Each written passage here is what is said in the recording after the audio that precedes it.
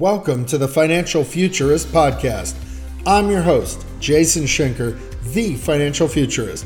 Bloomberg News ranks me one of the top financial forecasters in the world in my role as the president of Prestige Economics. I'm also the chairman of the Futurist Institute. And on this podcast, we talk about markets, business, and future technology. This is the Financial Futurist podcast. This week on the Financial Futurist podcast, we'll be talking about equity markets, inflation, jobs, the Fed, and online education. We'll cover these subjects and more on this week's episode of the Financial Futurist podcast.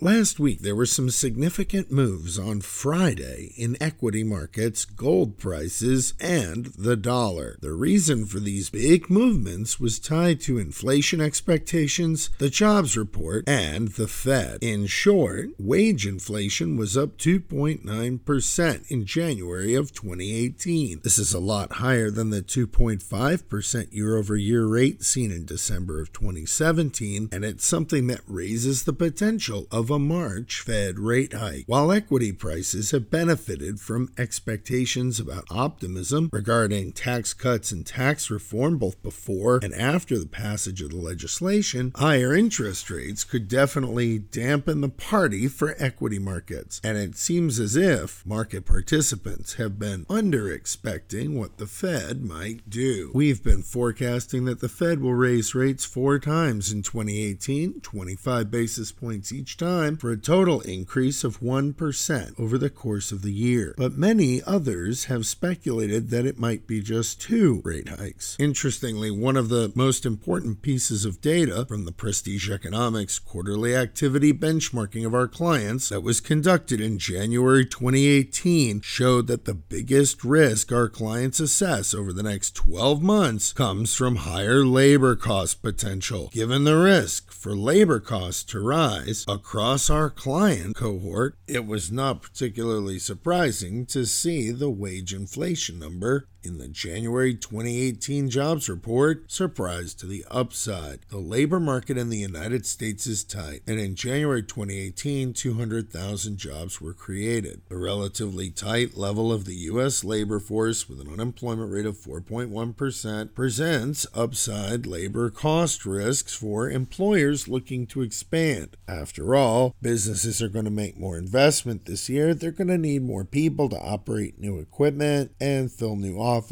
This is where the inflation's coming from. You're adding additional demand to an already tight labor market. And this kind of tightness is why the Fed will need to raise rates to prevent inflation from spilling over into the entire economy. One of the nasty side effects of higher interest rates, however, is that with higher rates, growth usually slows, and that's why equity markets fell so sharply on Friday. If the cost of capital goes up, economic growth is likely to slow, and corporate profits are likely to slow or fall. Of course, other markets were also affected by this increased level of wage inflation, including the dollar and gold prices. The dollar rose on the potentially more hawkish implications for Fed policy, and gold prices fell because there's an inverse relationship between gold prices and the dollar.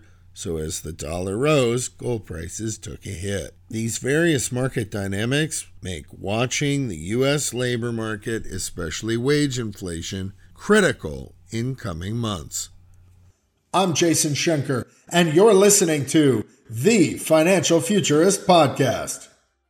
In the technology portion of this week's Financial Futurist podcast, I just want to take a few brief minutes to discuss the importance of online education. I've written a number of posts recently on LinkedIn about this subject, and last week I recorded a number of videos for courses that will be used by LinkedIn Learning. Plus, later this month, the Futurist Institute will be releasing 3 new courses: The Future of Energy, The Future of Healthcare, and The Future of Leadership. Online education in an informal setting is not really a substitute for a full-blown master's degree or bachelor's degree. However, online education in all of its various forms can add professional value to what you do. And the more structured the program, the more value it can add. Most people don't work well without deadlines. And the truth is, is that when I did a master's degree in negotiation, a degree I did entirely online, 36 credit hours, took me about a year and a half. And when I signed up, a good friend asked me why didn't I just buy some negotiation books and read them. Well, the truth is, without deadlines, without being held accountable, many of you, like myself, probably buy books to learn new things, but you just don't get around to reading all of them because there's no structure and no deadline.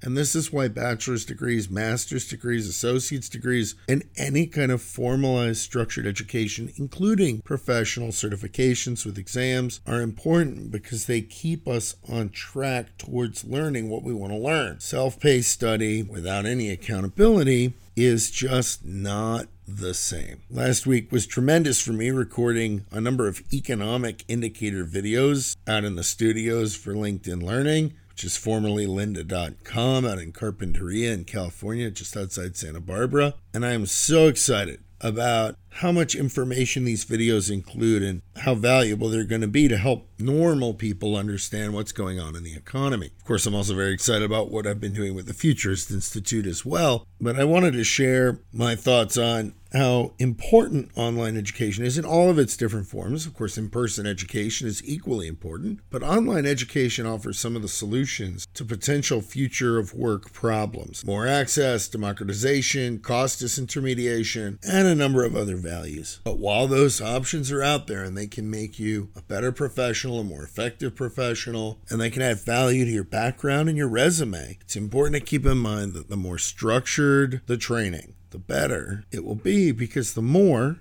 you're likely to learn. Thank you for listening to this episode of the Financial Futurist Podcast with me, Jason Schenker, the Financial Futurist. You can follow me on Twitter at PrestigeEcon and check out my website, jasonschenker.com. On jasonschenker.com, you can sign up for my weekly newsletter to make sure you're getting the latest and most important information about markets, business, and future technology. Until next week.